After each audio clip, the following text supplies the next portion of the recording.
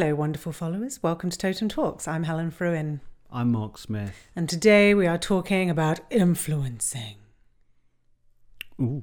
Ooh. Ooh. Who are we influencing? Well, who do you want to influence, really? Probably the most questions that I get on workshops and in coaching are about influencing my teams, my direct reports. That tends to be more performance management. Influencing upwards. Influencing my manager, influencing the senior leaders. That's the most common one. Influencing my wife to let me buy another car.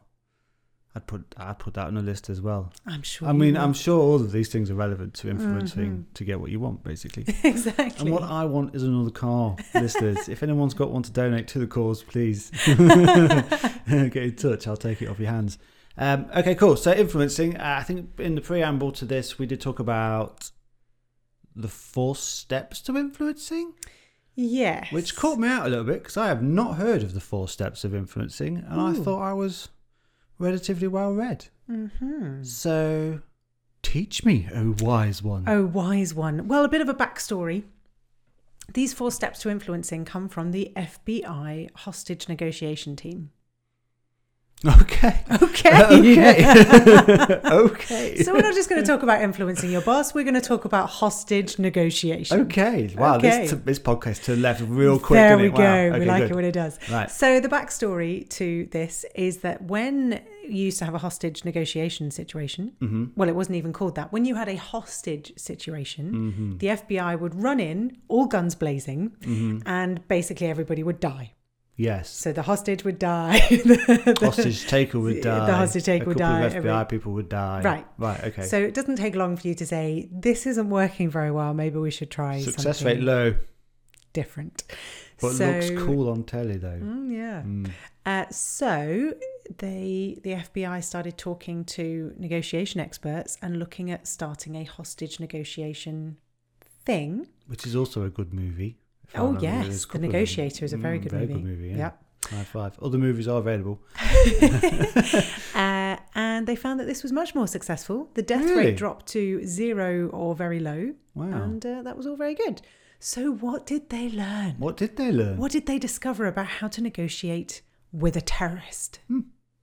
They learned that going in with what am I going to say, how am I going to influence this person, how am I going to persuade this person, is the surefire way to fail. Ah, no way. So I can't believe this. Pre-planning what you're going to say did not work. Well, that seems counterintuitive. Not that we shouldn't pre-plan what we want to say, but that spending time at the beginning listening and understanding what the other person wants is the prerequisite to then planning what you want to say to influence them. Okay. I cannot influence you based on what I want. I need to influence you based on what you want. That sounds understandable. In fact, I have a workable example. Shoot. I have a friend who is equally into cars, and when he's influencing his wife to let him buy another one, he talks to her about miles to the gallon and yearly tax rates. He doesn't talk about number of cylinders or 0 to 60. Oh. Because she's interested in... Because she's interested. things. Oh. 2 dots have been connected, listeners. There wow. we go. So, when you want to influence your manager, your senior directors, instead of sitting at home thinking, how can I tell them that my way's right? I need to plan out what I want to say because I'm right and they're wrong and I need to convince them. What are they interested in? What do they want? So the 4 steps, just because we've mentioned them, I should probably explain what they are. Please. The 4 steps are listen, empathy, rapport, influence. That does sound like the Dodgeball, American Dodgeball Association of America right there. Go on then. I am interested in rapport, actually. But anyway, sorry. So it's about building up to influencing as opposed to, as I say, the general assumption is that to influence, you start with, or what am I going to say? Well, that's step 4 in the process. Start with listening. Tell me about you. What are you interested in? What are your priorities? So let me, if I run at the same time, an example about hostage negotiation, an example about talking to senior leaders. So with a hostage situation, tell me what you want. Tell me what's going on. Tell me what you're looking for. What are you looking for out of this situation? With senior leaders, what's on your agenda? What's on the business plan? What's the strategy? What's concerning you at the moment? You are asking questions and listening. Step 1. Step 2 is empathy. Empathy, different to sympathy. Sympathy is like, oh, poor you, there, let me fix it for you. I'll just take that problem away from you and fix it for you. We don't want sympathy. Often we feel patronized with sympathy. We want empathy. That means understanding. We want the other person to go, you get me. So hostage situation, what can you find that you can relate to? Now you might say, well, I can't possibly relate to a terrorist. How ridiculous. But if the person there is holding up a bank and got hostages in the bank because they're saying the world is unfair, banks have taken all of our money, governments are taxing us unfairly, the government seems corrupt, there's probably something in there that you can relate to. And say, yeah, sometimes I feel like the banks are all out to get us, or sometimes I feel like the government's corrupt. There's something in there that you can relate to, or even just play back that you understand. Absolutely, yeah. So playing back, I've understood this. So in a business setting, your senior leaders are saying, well, we're concerned about market changes. For me personally, it's all about budget control. Or for me personally, it's all about customers and how we delight customers and anticipate their needs before they even know what they are. Okay, so that's what's important to you. And I can relate to that as well. I can see that that's important. Or let me play back to you what I've understood is really important to you. So empathy is a bit of the kind of playing back and sharing understanding. Yeah, and I think I've seen an example of that in the outside of work world. A friend of ours works in a soup kitchen. Unfortunately, she's tripped up one day and smashed her teeth on a curb. And she didn't have time to go to a dentist to get them fixed. She went to the soup kitchen, she did some work, and she found that a lot more people engaged with her a lot more deeply because they noticed that her teeth were very similar to their teeth. And she never got them fixed in the end because she realised that actually it was a very simple tool to just show people that she's a bit more like them. And she understands how difficult it is to eat food and how embarrassed you might be about your teeth and all of these different things. It really helped her to give her permission to start building that rapport with people, which is the next step. It is. And indeed, that is a brilliant example of rapport, because the difference between empathy and rapport, empathy is saying, you get me, or I get you. Rapport is saying, I'm one of you. You're one of us. We're the same in some way. So as you say with that example, by having teeth, you're like, oh, your teeth look like mine. Perhaps we've got more in common than I thought. So again, sort of going from the empathy of, I understand what you're saying about feeling let down by the government, to then saying, and actually I'm with you. I tell you when I got really upset about blah, blah, blah. And now I'm building rapport because I'm saying I'm just like you. Or I might notice that you're wearing a football shirt and start talking to you about how I like football. And so I'm finding something to build rapport with, something to connect with you on, because every pair of human beings has something in common. We've just got to find it. Yeah. So your senior leaders, what do you have in common with your senior leaders? Maybe it's personal. Maybe it's that they have a family. Maybe it's that they enjoy cars or motorbikes or whatever it might be. Or maybe you totally share their utter drive and passion to anticipate customer needs or beat out the competition in the market. Whatever it is that you can identify with and say, you and I are the same in some way.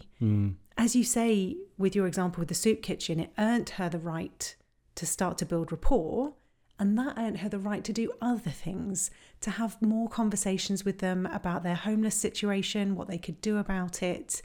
We earn the right to influence when we've listened, when we've demonstrated understanding, and when we've then built rapport. And that's why influence is only step 4 of the process. Yeah. 1, because you've earned the right, and 2, because now you know how to influence. Back to your example with MPG and tax and things like that. I only know how to influence you in that way if I've done those 3 things. Another example of linking, building rapport with a senior stakeholder for me was when both me and my boss's boss, I think at the time, realised that both of our successes were tied to one another in a fairly painful way.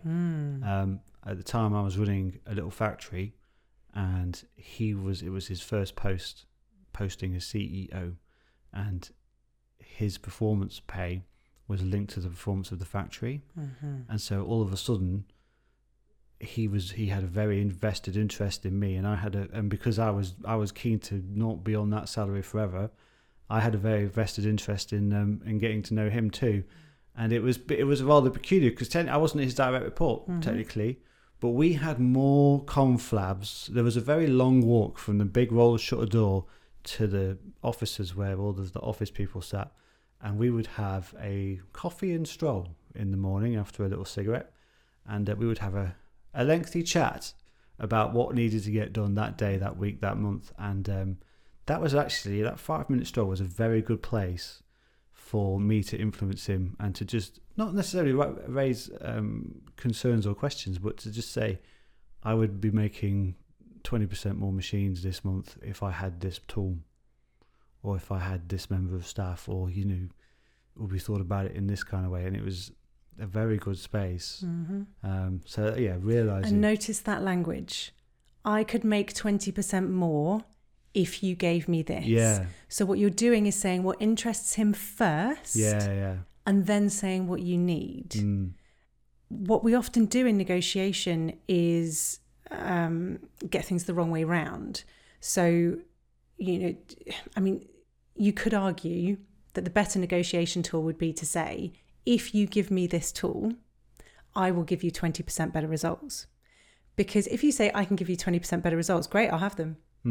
Oh, no, if you give me this tool. But actually, for getting him to pay attention to what you're saying, you'd catch his interest. Exactly. Yeah. If I hear you moaning about you need a new tool, I'm like, oh, you just want to spend my money. If I hear you say I can get 20% better results, my interest is piqued. I want to know how. And so there is something very interesting about thinking, how do you, again, back to your example with the friend who likes to buy cars. If I'm going to say to my wife, do you know we could get better MPG and we could get this and do these eco-friendly things if we buy this car, you're piquing their interest, you're getting them on board. Short and sharp. Practical steps to influencing. Yeah. Perfect. Well, in theory, that could be over there. It is over there, ladies and gentlemen. However, we do have another section of Helen's book pimping to do. Oh, absolutely. Always promoting the book. We've got to promote the book, otherwise what are we doing? Come on. And also, just to put it on our radar, next podcast, although technically it's not in December, is going to be our last podcast for the year. We are going to be taking a little break, as always, over the Christmas period. And it just so happens that it falls on November the 28th. So Can we get Santa hats or something, even though it's November? That's such an awesome idea. You're the best. But Helen's book.